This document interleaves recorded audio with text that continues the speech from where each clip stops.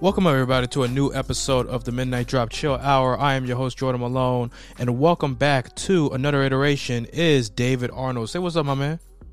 Yo, what's good, big dog? How y'all living, man? Alrighty then. Today we got a whole bunch of stuff to talk about. We're going to be talking about something about Malcolm and Marie, the movie review that I did last week, which got a bunch of views. Thank you so much for that. And get David's perspective on the movie. Also talk about some things that's going around in the world, talking about the Mavericks regarding the national anthem controversy, including some things that David and I just been talking about on the side. Before we do that, let's get some housekeeping rules in order like always. If you're new to the Midnight Drop, or if you've been listening to the Midnight Drop in consecutive days or whatever like that, you can go ahead and listen to the podcast on Anchor, Spotify, SoundCloud, Google Podcast, iTunes Podcast, or Apple Podcast, however you say it like that, www.themidnightdrop.com, and officially on iHeartRadio Media and iHeartMedia, and whatever. You can also go ahead and follow me on Instagram at 615_chill, where I'll have a bunch of clips and episodes for you guys from the Midnight Drop. And also, you can email me at jordancammon at CAMMON at outlook.com. You can also follow David at Give me a King David 889. You dig? Yes, sir. All right, then, my guy. Let's go ahead and get into it. So, how's life been treating you this last week and so? Hey, man, it's cool. I'm in Arkansas. I got an ice storm coming, but I'm living well. Yeah, man. They got an ice storm coming in the South. It's not going to hit us a whole lot, but I know for Dallas and a lot of places going to hit. So I hope you're doing safe over there, man. Nah, I'll be straight, bro. I'm cold with a polar bear toenails. I'll be fine. Okay. Yeah, at least you ain't got no fucking school for 3 days, my guy. Yes, sir. Yeah. All right. So let's go ahead and get into it. Just the first thing on the agenda. I did an episode, a review on Malcolm and Marie, a movie that came out last Friday, which I went ahead and gave a rating for it and kind of had my thoughts and perspectives on it. I was very mixed with the movie, and I had some time to kind of look back at some of the things I felt with it. So, right now, I'm kind of just with my homie David, and he watched the movie himself, and we had some talking to about it before we got all hopped onto the mic, and the shit that this nigga said kind of surprised me a little bit. Because if you thought I was harsh on this movie, wait till this dude says something. Like, go ahead, bro. How did you feel about Malcolm and Marie? Hey, man, I originally said a 1 out of 10. I'm gonna go up to a 3 because they were acting very well. But that was a horrible movie, bro. Nah, get the fuck out of here. You said it was a 1 out of 10 before you hopped onto this mic. So I want you to keep that same energy. I'll keep the same energy. It's a 1 out of 10 then. The movie's garbage. The movie's garbage, bro. Okay.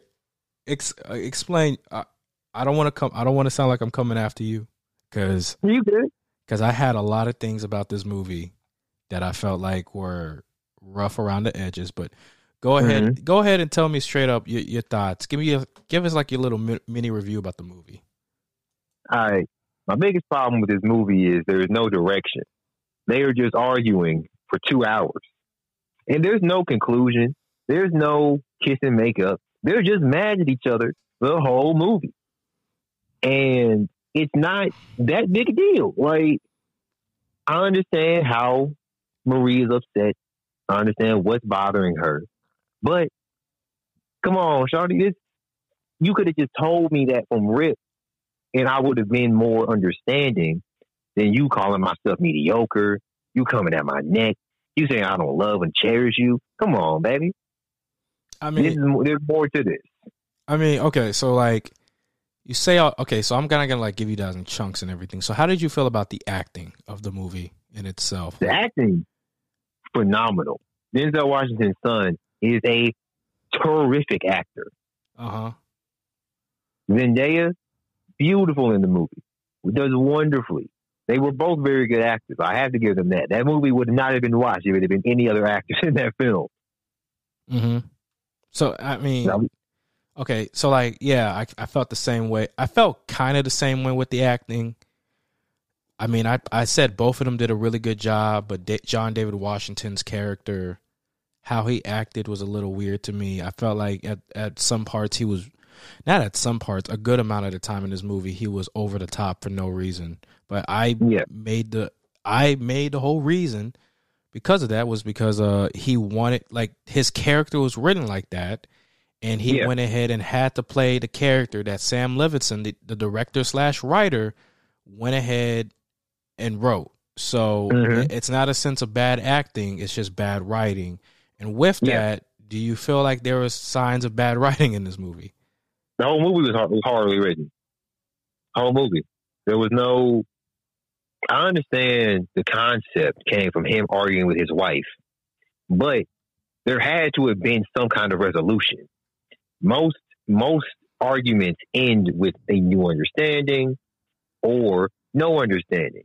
But something happens at that argument where both people are changed from it. There was none of that in this movie. It was just written. It was written pretty bad. So okay, let's so the writing was pretty bad. Now I want to try to take it up to the top. So like the first part, and I'll actually start off with this. Did you feel like the first part of this movie was promising? I thought it was going to be cool. I thought it was going to go in a horror direction for a little bit because it's black and white. They're in the middle of the woods. There's no one else around for miles.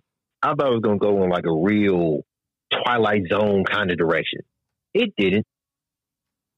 Because like I was invested at first, and it was like, this is just abuse for 160 minutes of a movie. And then, so when you say Twilight Zone, you meant like it was going to go in this very weird, like supernatural direction, or more like this? Yeah. Okay. That's yeah. I think that's the whole thing about this with you in this movie. I mean, you didn't. So like, did you ever watch the trailer for this movie? Is that I did not. I've seen nothing for this movie but the movie today. And the only reason why you watch it was because you had told me about it for today, so I wanted to make sure I watched it so I was competent in what we would talk about. But you didn't. But you didn't listen to all the other hype from like Twitter and Instagram and stuff like that. I had heard for real. I did not know the movie came out till like last week. I heard nothing about it. Damn, then you got like real quick. So yeah, I think that's the difference between me and you. It's like you had heard this movie for like only like a couple of days or so, for like a week. While as for me, I heard this movie all the way back last fall. I was anticipating it like everybody. Yeah, because this movie was announced like last year. I was really anticipating it.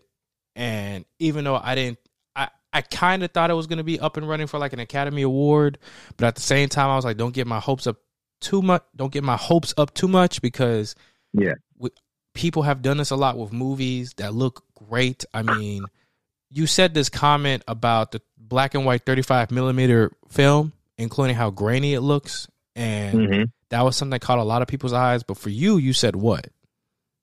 I didn't find it necessary. It didn't add anything to the movie for me.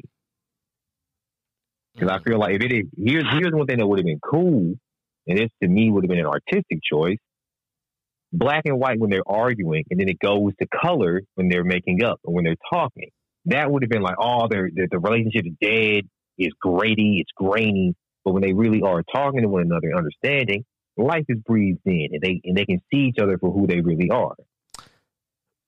So that would have been all right, but I felt like for a viewer like me, it would have been a whole lot. It would have been just too much, because it's like you're going from color to black and white, the color to black and white, color to black and white. I mean, if you're gonna do one thing, keep it the same. I mean, like, have you ever heard of this movie called Mank? No. Okay, so Mank is basically this movie, and I'm gonna explain why I bring it up. This movie is basically like how one of the producers or writers for Citizen Kane basically was trying to figure out a way to get the rights to his movie or like make it, and they made the movie entirely black and white, and it was one of the aspects of the movie that caught people's attention, specifically film critics and film snobs, people who just go to film school and say this is the best movie ever, and the movie is now up and running for an Academy Award and also a Golden Globes Award. It's gotten a lot of nominations. And I mean, are you going to say that every movie in black and white for you is just not going to be that great? Or do you feel like it has to matter based off of the subject matter or just what's going on? It's what's going on. This movie in particular, I don't think needed it. Like a film noir and stuff like that, where a movie is supposed to be in black and white, that's perfectly fine. I don't mind black and white films. I just felt for this film in particular, it didn't need that. It didn't need that? Yeah, no. Man, I mean, I felt like it was all right. I felt like the movie going on black and white 35 millimeter was cool.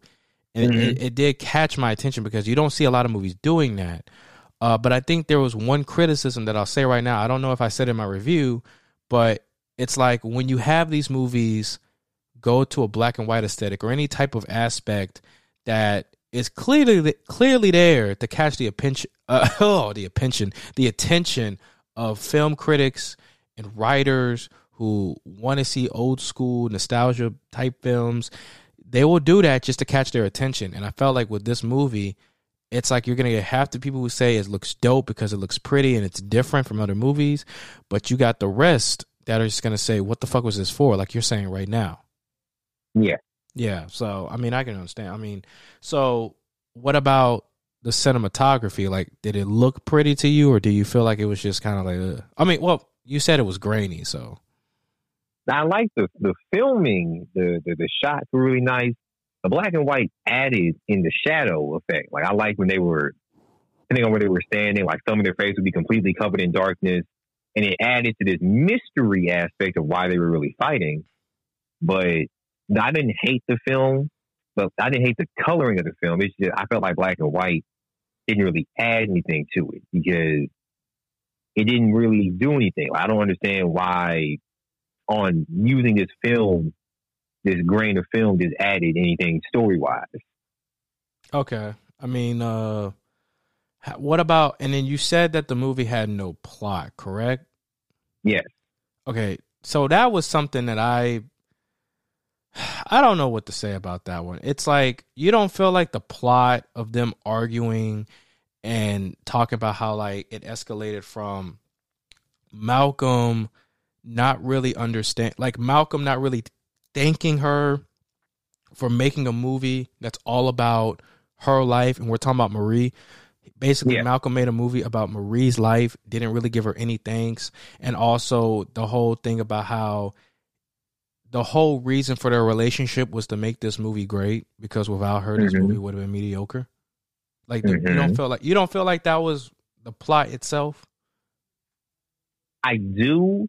But then there was no resolution because I feel like when they were in the bathroom and she was in the bathtub, he was feeling his heart. He was like, "Hey man, you and I've loved other girls before you, but you can't understand or fathom that I just love you. I didn't write a movie about you. I didn't stay with you because you were broken. I genuinely do love you."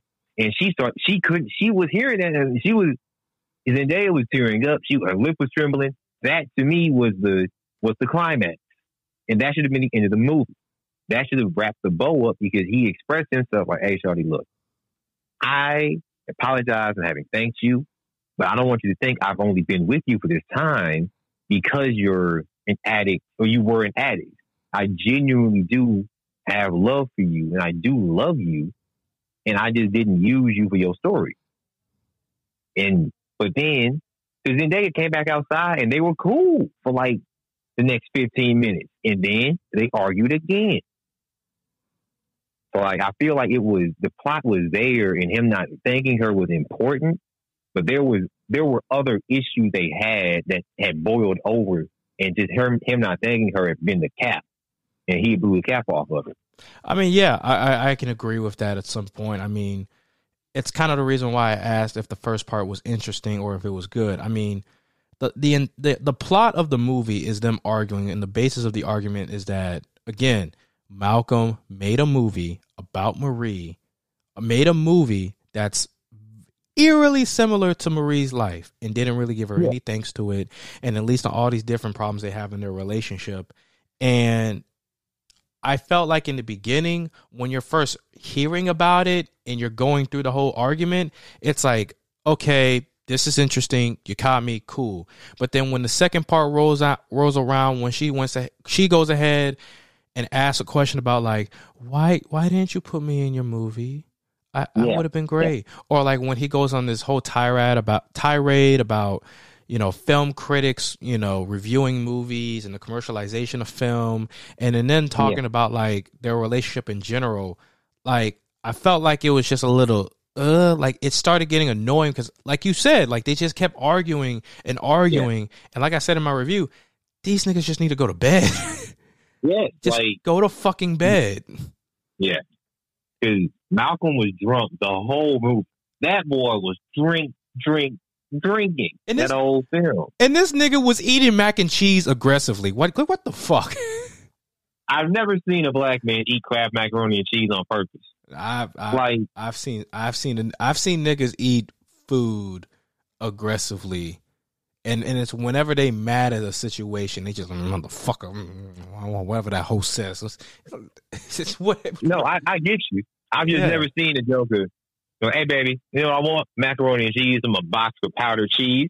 I've never seen, like, when I was a kid, I did that. But as a grown man, I'm gonna go get some real mac and cheese. Like, that's not a 1 o'clock in the morning meal.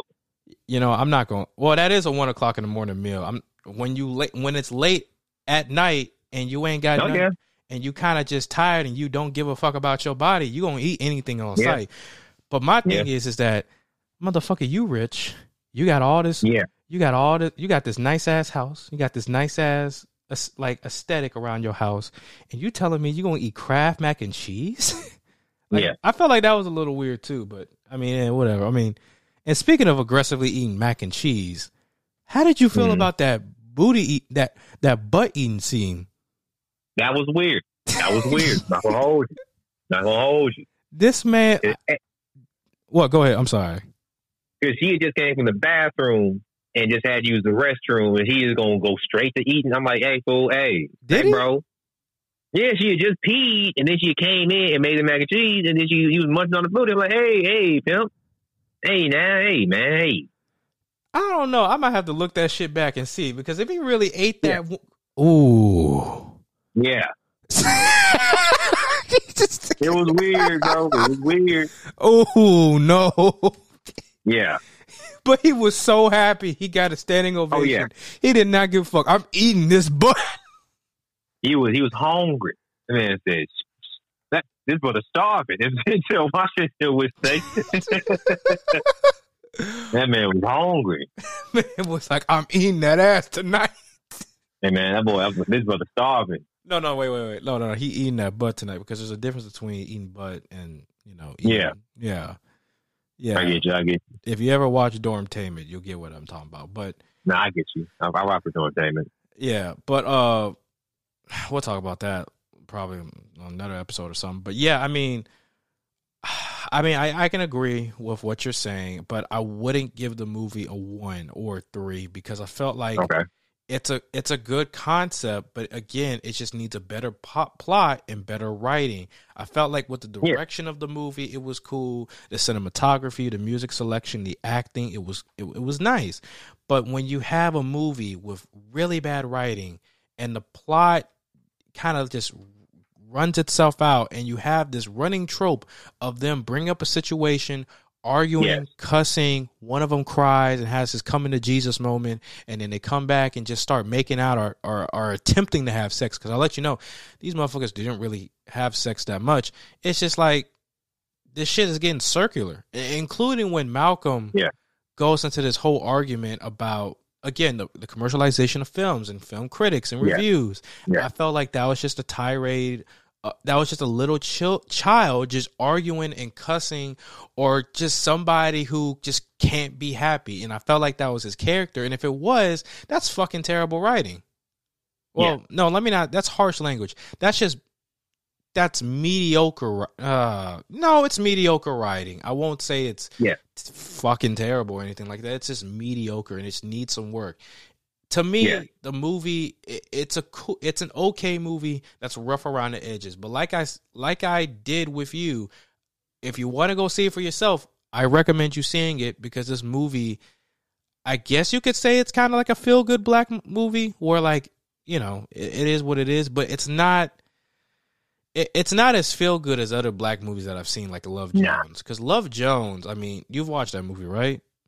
I've seen it, yeah. Yeah, Love Jones was more of a feel good movie than that one, and because everybody was successful, nobody was on drugs, everybody was cool, and like Nia Long's character was at least, you know, she was on her way up to where at the end of the movie she works at Jet Magazine, so there was that. But but I mean, but I mean. Would you, man, fuck. I mean, do you feel like this movie was trying to get like an Academy Award or an Oscar or something, or did you feel like it was just, This movie accurately depicted a toxic relationship. This movie showed the argument. It showed the frustration. It showed the difficulties that can be had when two people aren't willing or able to meet in the middle. I think the movie could win an Academy Award if you look at it from that standpoint. You look at this movie purely from depicting a toxic relationship. It does very well at doing that. But the problem I have with this film is this movie is not cohesive because, like I just told you, I had to think about this movie from a whole different standpoint to make it make sense. Most films need to have some. You should be watching the film and be like, all right, like with Love Jones. You know what Love Jones is about. You know what Love and Basketball is about from the whole movie. I couldn't tell you what this movie's about. All I can tell you about is just two people arguing for 2 hours. The monologues are beautiful. Zendaya was bad than a mug in this film. Then John David Washington, that Joker is strong. That boy got muscles. And I'm like, hey man, I don't know why you got these muscles for this role. But like it was done very well, but it was just a very lackluster film. I feel like if it had with storytelling, the whole purpose is to show, not tell. If you're going to do something with a story, you want to have the setting or the actors speak for it, not directly tell the audience what they should be looking for. Mm-hmm. That's all this film is telling you what happened. There was no scene where Marie had a relapse on drugs. There was no scene depicting upon how Malcolm really is a jerk and can't understand her. There was none of that. It's just they're telling me these things, but I'm not seeing it for myself, so I just have to take your word for it, and I don't know how y'all got to this point. And that's where the problem comes in for me, because that really negates a lot of the interesting aspects of the movie. Mm-hmm. Yeah, I mean, I agree. So, I mean, would you consider upping your score from a 1 or a 3, or do you kind of keep it around that area? I'm going to keep it right there. I'm going to keep it right there because the movie needs, this movie would need, honest to goodness, a remake. Like, I would need them to refilm it. Or if they had like I feel like I'm missing half the movie. Because I feel like there should be a prequel story to get to them here. And then like, all right, cool. Now I see why they're arguing this whole time. Mm-hmm. Because honestly, the movie ends with nothing. They just go outside and just, all right. Yeah. I mean, I agree. I mean, so again, your final rating? I'm gonna go in the middle, go with a 2. Go with a 2. that doesn't make it any better. no, a 2. I mean, that's your decision. That's your opinion. I gotta respect that shit. I gotta still give this movie like around like a 5.9. Actually, let me make it a little better. I give it like a 6. I'm gonna give it a 6 because even though it has these really rough edges around this movie, it's still something to kind of recommend to tell somebody to watch for their own eyes. It's not terribly bad. It's not crazy. And I don't think this movie was. I guess you can kind of say the movie was hyped up, but I don't know. What I saw on the internet was that a lot of people did not like. It was either half of these people hated this movie or half of these people loved this movie. So like every other big time movie, because I'm telling you right now, this movie would have been in theaters Or, yeah. you know, if there wasn't a pandemic, or if, you know, they were strictly saying, let's just do this on Netflix, it would have been on Netflix. But you had half of people who said that this movie was awful, it was overrated, it was bad, Zendaya was not acting well, and that the plot was crazy. Or you had a other half where you said this movie was amazing. And it was crazy because a lot of people that you can consider toxic said that this movie was awesome. Yeah. And I felt like this movie attracted a lot of toxic people, but I can get another person's perspective and opinion on that. So I mean, that's just me.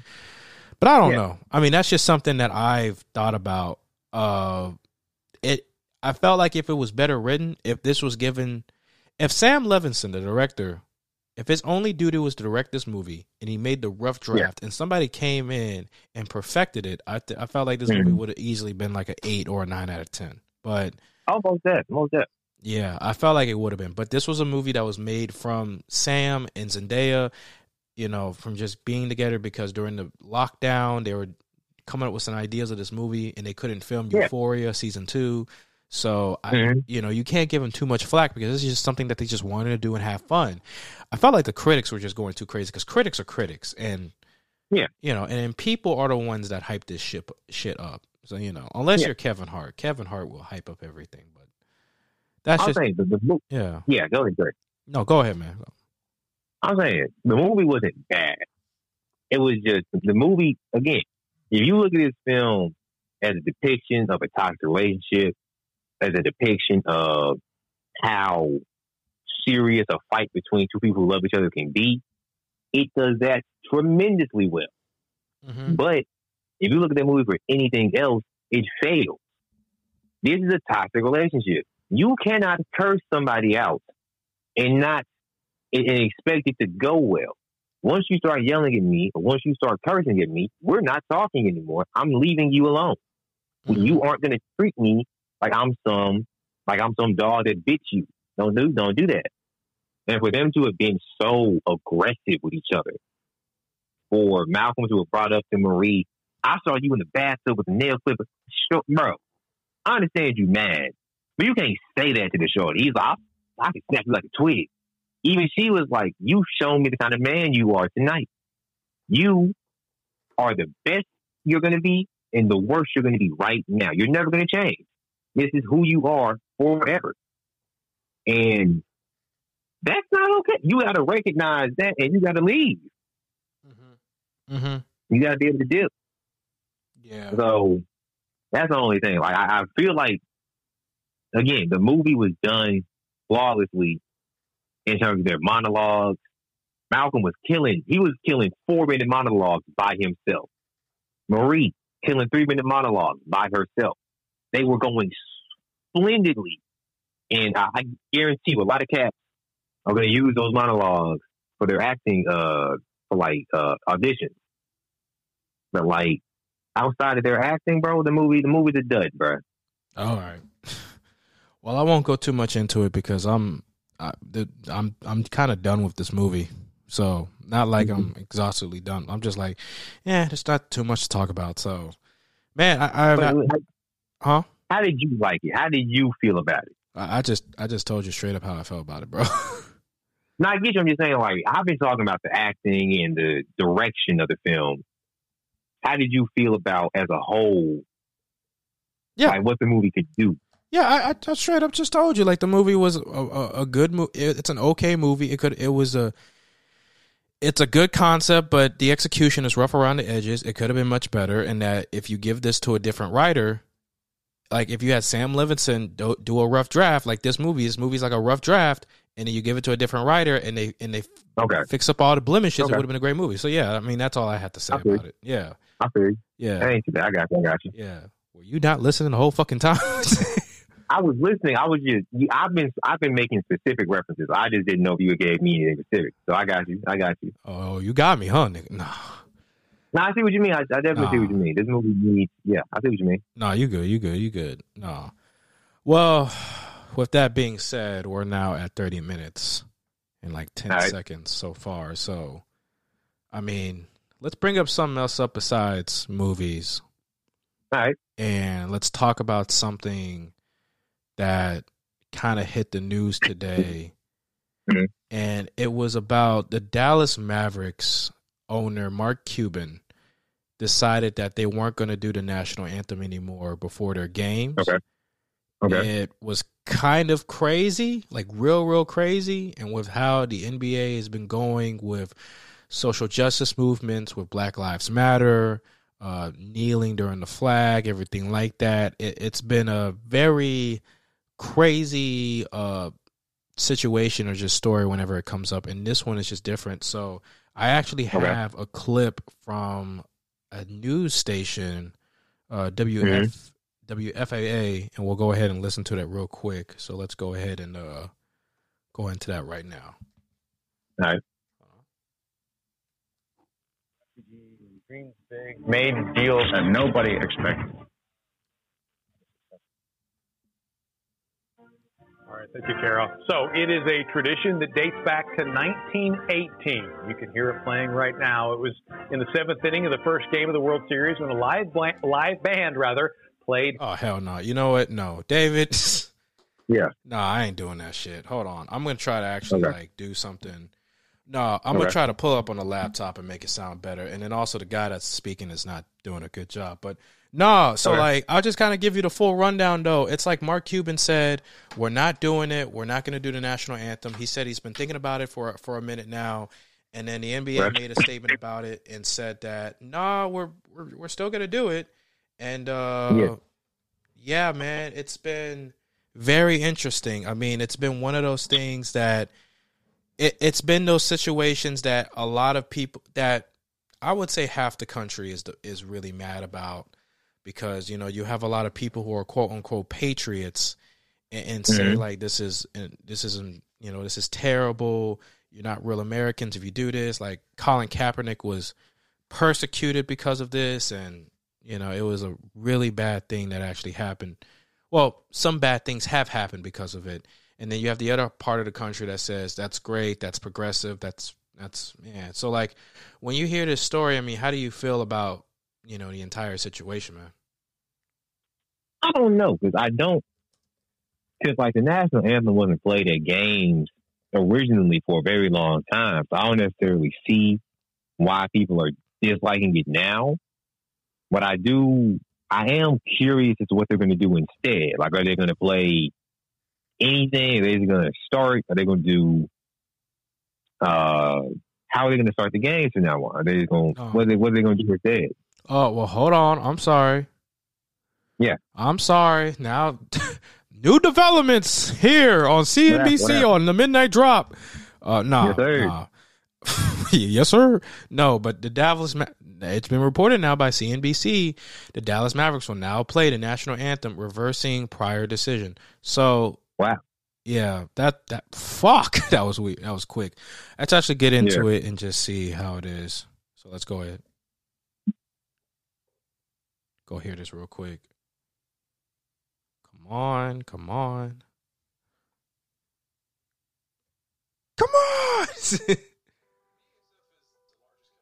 This shit ain't working. Okay, hold on. Yeah, they reversed the decision. This is weird. Okay. This is like really weird. Like how they. Okay, fuck it. We'll do the video later. I don't care. This podcast has become terrible. But no, I'll say this right now. It's a really crazy situation because we've already been dealing with this stuff for a minute. Yeah. Besides the pandemic, like the next biggest thing that America has faced has been the social justice movement of African Americans, just overall black people, getting persecuted and brutalized by police officers. And the national anthem has now been looked at as kind of like this hypocritical oath because it was made by a slave owner, and it says it's, you know, it's equal for all men, but back in the day, black people weren't, you know, considered equal, especially black men and women. And you know, today it's kind of apparent that we're not really seen equal a lot still. You know, we're seeing, you know, now we're seeing more like open-ended racism rather than like that, you know, that kind of like petty underlying corporate bullshit racism. You know what I mean? David? Yeah. I'm here. I'm listening. Yeah. Jesus Christ. No, but Yeah, I mean, we're seeing more of that, and I feel as if that we're at a point now to where with the NBA, they're being very progressive. They have done a much better job than they've done years ago, and I'll get into that a little bit more. But I mean, man, it's a very bold move, but I think I know that the NBA reversed this decision. Well, the Dallas Mavericks reversed this decision because you probably had Adam Silver and a couple other executives say, hey, I know what you're trying to do, but this shit ain't going to work. We still doing this. Yeah. We got shareholders. We don't want no backlash. They're already losing tons of money, like millions, even billions of dollars. So to have this stack on top of a season that's already riddled with the pandemic and COVID cases going around, there's like no point. So, I mean, they reversed this decision. I'm not super surprised about that. I think Mark Cuban in the last couple of months has done a pretty good job, but the other thing that got me was that your top players are foreign. You got Luka Doncic and Kristaps Porzingis, and then you also have Boban Marjanovic and JJ Barea. I mean, honestly, to kind of have those guys, like, I mean, it was probably something they thought about with the team, and they said, we don't really care. And I'm cool with that. I'm not really mad about. I mean, how do you feel like? Let me ask you this: have you felt like the national anthem? Have you viewed the national anthem differently? With the recent years going on, or while you've been growing up, or what? The national anthem to me has always been like a sport thing, but it's never really been like a big deal because when I was a kid playing sports, we didn't sing the national anthem. We would just play the game. So I understand people's attachment to it, but I also don't understand people don't know much about it. Because, like, for real, like, I don't know the exact year they started using it, but the national anthem has been played for the whole time sports have been a thing. It's a very new feature. So that's the thing I don't understand. I don't understand the hardcore attachment to it. I truthfully, I understand why they want to play it. It's a universal song that is supposed to be good, but I don't know, bro. I really, it's curious. I don't know what they could do. I don't know what song they could play instead to make it to still have that same kind of, I guess you said patriotism, but why is the game patriotic? Like, we're just playing a sport and stuff. I don't know. I mean, I had a good conversation with a friend earlier today regarding it, and I felt like the national anthem, people go so crazy for the flag and for the national anthem that it's gotten really like weird. Like, it's kind of just like you have to conform to this or you're out or you die in some cases.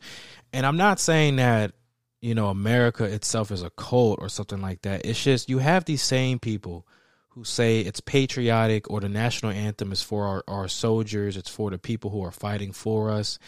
And it's just like, you're saying that, and I can understand, but these are the same people who are very hypocritical with their statements and say that because they just don't want to lose. Like, they don't want to believe the fact that the world is becoming more progressive, that the world is changing, especially America, and that you're having people understand about the racist history in the past and realize that a lot of things that have been set in stone has been on racist ideologies.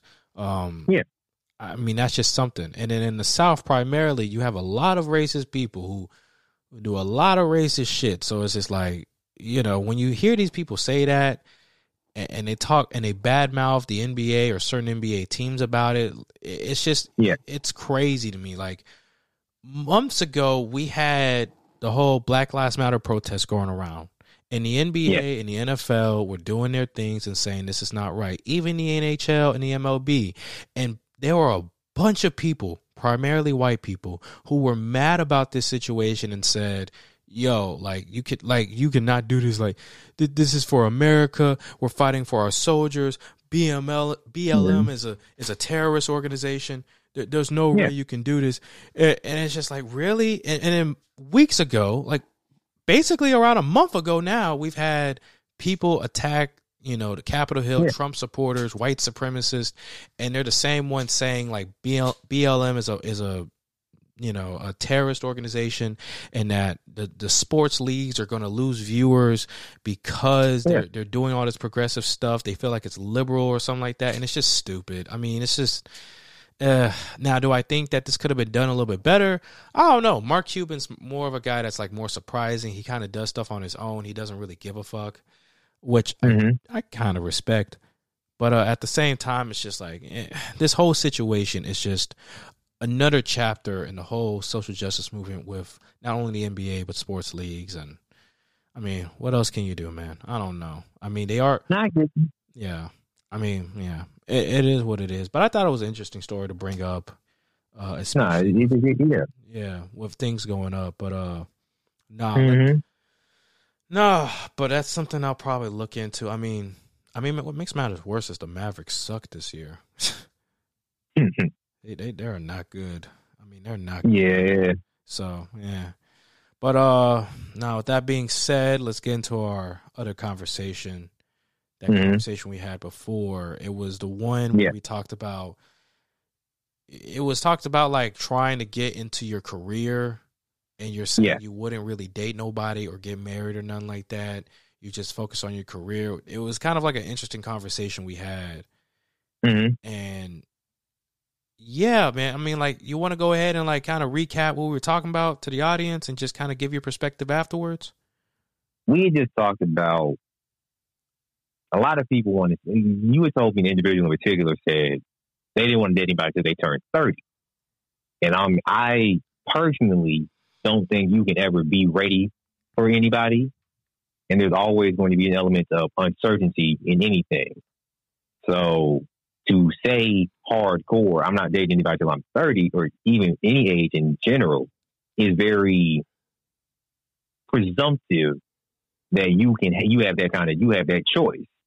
Because if somebody walks up on you right now that you felt was perfect, you would go ahead and go, hey, that 30 rule is going out the window. So that's my only thing. I don't feel it's not necessarily wrong, but it's closed off. And I'm going to be honest with you, bro. Once you hit 30, a lot of cats that you wanted today to be with ain't really hitting anymore. Because I'm for real. Because at 30, you're hitting. You aren't necessarily. You are not. You're still young, but the quality time you have with somebody is getting shorter. So, like, you date somebody at 25 and you want to get married at 32, you have 7 years to learn this person, right? So you start dating somebody at 30, and you spend 4 or 5 years dating them, and you break up, you're now 35. Or if you've been 25 dating this person, you'd have been 30, and you could have still had some time to really change up and be like, oh, word, I see what this person did, I can fix it. That's another thing. Like, it's a lot of dating and stuff is tricky. And to not have the experience necessary with it, you put yourself in a bad predicament, because you're now going in with other cats who have a whole lot more experience than you, and you're going to come in. It'd be like me playing against Michael Jordan. I can play basketball, but I'm nowhere near Michael Jordan in terms of skill. So you don't ever want to get out the game for so long that when you come back in, they got whole new rules. Well, so that's my 2 cents on it. I mean, I see where you're coming from. I think there are some things that I can agree with, like any other conversation. But I think where I come from in my side is that when I hear somebody say that they want to wait, they don't want to really fully commit until a certain time, I don't really get mad at them or don't blame them for that, because, life is tough. Life is rough. I'm not going to say like it's totally terrible. It's like, there are a lot of things when it comes to when you first start growing up and you becoming a full-on adult, when you have your own apartment, when you're paying bills, when you got to get your ish together with your social life and your work life. And sometimes you just don't, like, for some people, they just don't want to really date as soon as they can, or they just don't want to do a lot of stuff with somebody, because relationships bring in a lot of, either responsibility or just a lot of commitment. And it is what it is, man. I mean, if you can handle it, cool. If you don't want it, that's all right too. I ain't judging nobody. Now, having said all that, I will agree, if you're trying to put like a date on it to where you said, I'm gonna start dating when I'm 30 or 32, even though I'm not Yeah. going to feel some type of way about it, I'm just like, don't ever put a pin on when you're going to date somebody or find somebody, because like you said, shit's going to happen, and it is what Yeah. it is. Like, you'll end up finding somebody that you say you don't want to commit. Next thing you know, you love them so much, you end up committing, getting married, and having kids. It just happens. Yeah. Life just happens. But I mean, we're seeing a time now where people are becoming more independent. People are trying to, you know, do well in their careers and level themselves up rather than try to go straight in and date, because people thought that was the norm when growing up. You basically go to college, you meet the love of your life, and then either in between college or right after college, you get your job, you get married, you have your child in like your first or second year of marriage, and then you go on to parenthood, and then you got to raise a child, and then you're just like, God damn, there's so much.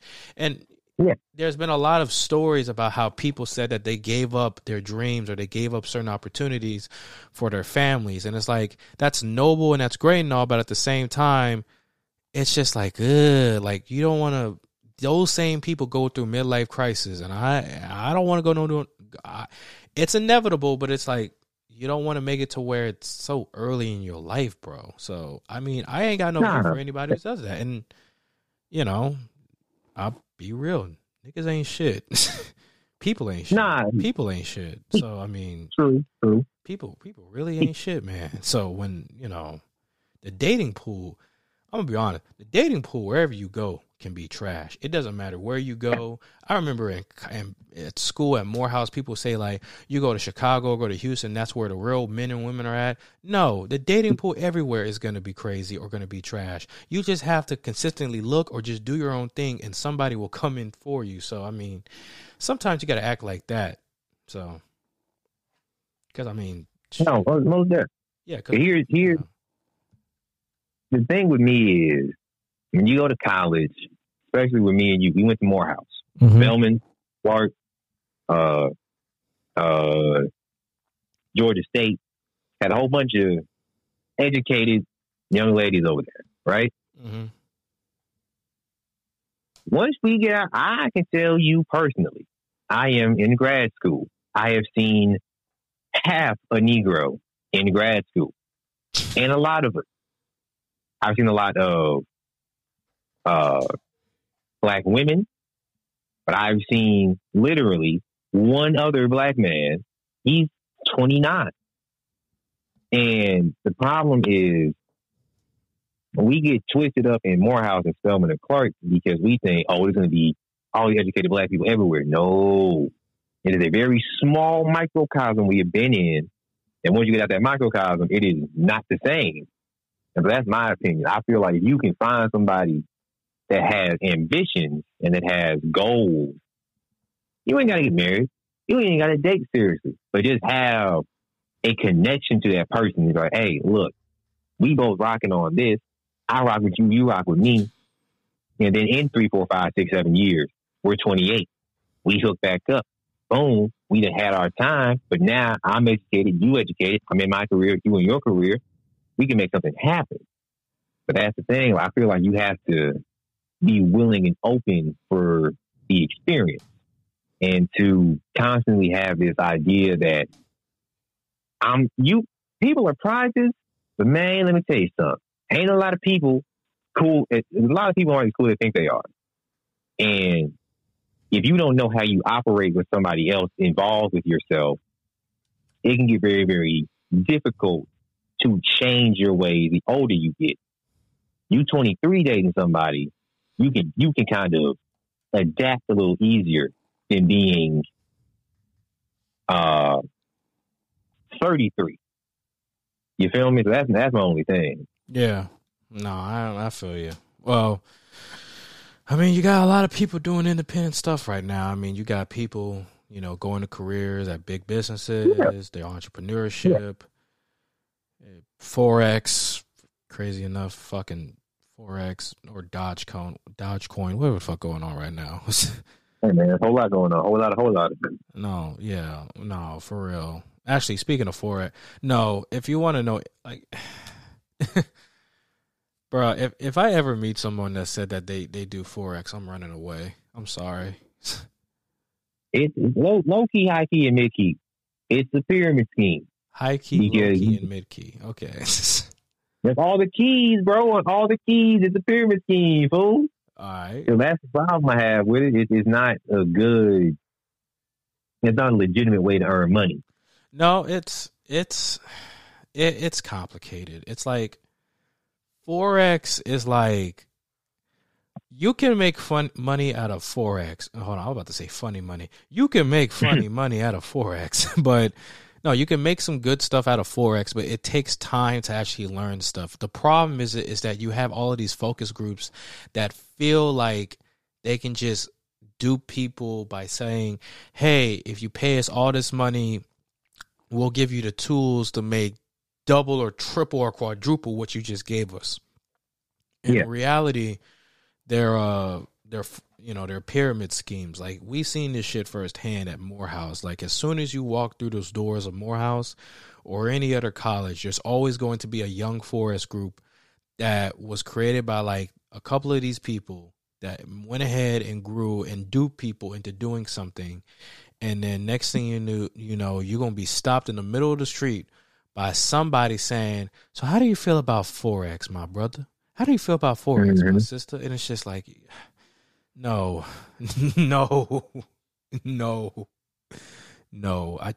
Forex is just, it's ridiculous. That and Bitcoin. I don't care what nobody says. Forex and Bitcoin is ridiculous to me, man. Yeah. Because didn't you have a story about how somebody was trying to dupe you into Forex? I almost got low-key kidnapped, bro. Like, no cap. Because it's not sophomore year. I think it's springtime. I am walking around campus, and this I believe he's Indian brother came up to me. He was like, hey, man, looking to make some money? I said, of course. I always need to make some money. Gave me his phone number. He hit me up, and he was like, hey, man, meet me in Kilgore. Before Kilgore had the pod, we met in that back room where they had like the pool table and stuff like that before the pod came there. I'm back there talking to dude. He's like, yeah, man, I like when young people don't necessarily need their parental influence and they can operate by themselves. They can operate on more of a solidarity thing instead of relying on their parents telling them what to do. Wait, what the fuck? And I'm like, you like people who are more into parental, who don't need parental guidance? What, nigga? Yeah, he was saying, for real. He was like, I don't want people with parental guidance. I'm like, that's weird. I'm just 19. You're trying to kidnap me, sir. Your mama, daddy, he near? Okay, good. I like somebody like you. You don't got responsible people looking over your shoulder. Like, for real, that was his whole thing. Buddy had called me. This was right around Valentine's Day. I remember this. Right around Valentine's Day. Fool had called me up. He was like, hey, man, I'm about to pick you up. I said, where are we going? He said, I can't tell you. I said, sir, I can't go with you. You are a stranger. I'm not going with you to some undisclosed location. Weird man I just met 2 days ago. And I told my dad, he was like, yeah, you probably got kidnapped, fool. Like, you probably wouldn't have came back. Because I believe he had said something about a hotel. And I'm like, A, I'm black. B, I'm not stupid. And C, I watched just enough ID channel shows with my mom to know when something's a setup. And this is clearly a setup. I'm not getting kidnapped over no money. Not the ID so that was channels. The whole thing. Not the ID channels. I like mystery stuff. I like crime stuff. So I know when something's going to be a David Arnold went missing. Valentine's Day evening in 2018. Nothing has been heard from him since. He went missing because he was stupid. That's me. I'm going to go in for the testimony and be like, I told this dumbass, don't ever talk to strangers. This man heard Forex and money and just got in the van. Never seen him since. I told that dumbass. I'm saying, because he wanted me to get picked up in front of like the bookstore, and I'm like, that's a weird location to get picked up. I could just meet you over there. Nah, he said, I want to pick you up. I said, nah, G, because I'm gonna have to punch you in the mouth and steal your card. You ain't taking me nowhere I don't want to go, sir. No, yeah. Because he had told me there were a bunch of other cats he had been mentoring and stuff. I'm like, where are they? He's like, I can't tell you all that. I'm like, you trying to get me set up, sir. I'm not getting sold to nobody. I'm escaping on some taking stuff, bro. I'm gone. You going what? I'm about to dip out, boy. You know, I'm about to be gone like Donkey Kong, man. That was the whole thing. Like that's one reason I don't like Forex, because he was trying to do something illicit. The fool had found me on LinkedIn the other day. I said, "Oh, nah, bro." Had to block him immediately. Oh, he was just like, "Yo, where you been at?" He was like, "Hey, what's up, boy? You still want the Forex one?" I said, "No, sir. I don't want none of that. Block. Get away from me." No. I had a story. Okay, I don't have crazy stories like that with Forex. It's more like I've been approached by people with Forex. I remember talking to somebody. I was trying to shoot my shot with somebody regarding Forex. Yeah. And then she said, and then I was trying to be nice and stuff. And what was it? I like asked her if I could help her out with like her paper or some shit like that. And yeah. she was just like, you help me with this paper, then I can definitely help you out with Forex. And I was just like, let me just help you out with the paper, because this paper, I get the paper, and I'm just like, oh, this paper is trash. It was something about like black film and something like that. So I went ahead and put it through Grammarly. I proofread it. I went through some revisions and I gave it to her. She ends up texting me, "Oh, I got a 102 on it." I was like, "Great, that's awesome. Now I'm gonna give you this code for Forex." And I was already skeptical about it, but then I was like, "What the hell?" And then she gave me the link to a video, and she was being really dismissive with that too when I asked her questions, like really, really dismissive. But I got into this group chat, and I kid you not, it was just 3 dudes just talking about like, "Man, this shit ain't easy, man. This shit ain't easy. You got to spend money to make money. But we young black kings and queens, man. We got to do what we got to do." A group of 50 students just there, just kind of like going through this and nodding their heads like, yeah, we got to make that money. We got to make that money, like young entrepreneurs and shit. They're talking about we got to make that good money, that white money. I'm over here just like, what the fuck is going on? And I went ahead and exited out after like 10 minutes of listening to those dudes talk. The next 3 years of college, and this is the one thing I can thank the pandemic for, I don't have to deal with so many people coming up and saying, "How do you feel about Forex?" Because goddamn it, that shit was annoying. I literally had people in my major, people who were younger than me, who were in different classifications, and people from other schools talking about, like, "How do you feel about Forex?" I remember giving this answer, and I was being real nice with them because I'm like, "You're just getting your hustle on, but I feel like you're stupid." I told one person, "I know about Forex. You can make some money, but I feel like what you guys are doing are a pyramid scheme. I feel like you guys are not doing it right." He's like, "Well, why would you say it's a pyramid scheme, my brother? We just trying to collaborate." Nigga, that's what every person in the pyramid scheme says. You just trying to collaborate. It's just, no. And I remember another meeting where I went with this one person I used to meet up with. I ain't gonna say no names. I met up with this one person, and she said this person said he had to go to a meeting. So this person went to the meeting and met up with this dude on an all-black outfit with some chains on, nappy hair, tattoos all over. He had his black button down all open up to show his other black wife beater. And I was just like, what the fuck? Like, you talking about this is a business meeting? What is this? You exchanging coke or something? Is this another episode of Power? And turns out she was trying to, this person was trying to talk about their own business model they had, which was pretty cool. And then the guy just straight up just said, "Man, I'm going to tell you something else, man. I don't think the ride share going to work out. You got to get into Forex, man. You got to get into Bitcoin, man. I mine that Bitcoin-ish, man. I'm making stacks on stacks on stacks." I swear to God, a month later, this man showed up on the 9 o'clock news saying he had to go to jail for scamming.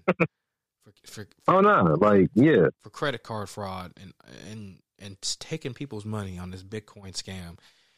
And I'm just like, God damn, dude. Like, Forex and Bitcoin overall, it's like you can do something well with it, but it's just crazy. And with Dogecoin, I'm just like, oh no. And that was based off of a meme. And now Elon Musk and Snoop Dogg made it popular now, so it's up by a lot of money. And I'm just like, this is stupid. Yeah. This is stupid. Yeah. This is I'm saying the biggest thing is nothing. Stuff can be easy like that, but you have to know how to do it. Bitcoin, Forex, and all that junk, it ain't the worst thing in the world if you know how to use it. If I'm dropping 225 to just get started, something's wrong in that already. Mm-hmm. Like I'm putting 225 in to you, and then I gotta wait and recoup the money over like the next 3 months. That's stupid. You have to be willing to tell people that. That's why people don't like it. You aren't telling them the truth. You're just like, that's one thing I've always hated when they do the meetings. They're always like, "Hey man, yeah, we got to teach y'all how to get the real black dollars back in the black community." I'm like, that's not how that works. Because it would just be easier to just be like, "Hey man, we have this hookup scheme. We have this thing we can do, make y'all some money on the side, passive income. Passive income can be Forex, it can be a rental property. There's a lot of ways to make passive income. Teach people that. Don't teach people how to do the Forex stuff. So I don't know. I mean, you can do like I said, you can do Forex and it's legitimate if you know how to do it and you have good practice with it. It's just when people take advantage of it and you do it for scamming, that's what you see the most. And it's not good. You can literally, what are you doing in the background, my guy? What? It was like, I might be in my shirt. My bad. No, you good. Just, I noticed that shit. But no, like with Forex, you don't have to spend $200, $300, $400, even $500 for somebody to give you some videos and some books or some ebooks just to tell you how to do Forex. No, just go to YouTube, like type in how do I do Forex, and then boom, there's going to be some people who just give you the bare bones basics, the vocabulary and everything on like how to do it, and you should be good to go. It shouldn't be this much hassle, this much money to learn something like that. It's stupid, and people just take advantage because there's another way to making money, and they want to say, oh, they're an entrepreneur. No, you're not an entrepreneur. You're a scammer. Not saying everybody, just the people who do this scamming shit. No, including the people who do LLCs. That's another topic. Take the 15 cents from your Happy Meal change that you got, the change you got from your Happy Meal, use that 15 cents to get an LLC and use it as a tax write-off. Get the fuck out of here. That is so illegal. You will go to jail for a long time doing that. Get the fuck out of here. You had a bunch of people talking about the stimulus. Use that stimulus check to get an LLC and do that as a tax write-off, make your own business, but it's not really a business. The IRS will come for you in a heartbeat. They will come for you. That's the thing. Yeah. The IRS will get you. It's stupid. It's like, and Clubhouse has made it worse, man. Yeah. Oh my God. Have you used it yet? Nah, I ain't. I don't like all that. I downloaded it like 3 weeks ago, and after like 10 minutes of browsing through everything, I quickly deleted my account. It is not good. It's full of toxicity. It's full of people who again, scammers and people who call themselves entrepreneurs, and it's just not good at all. How do you make something so interesting so bad? It's like, really? It's so depressing. Yeah. Really depressing. I don't know, man.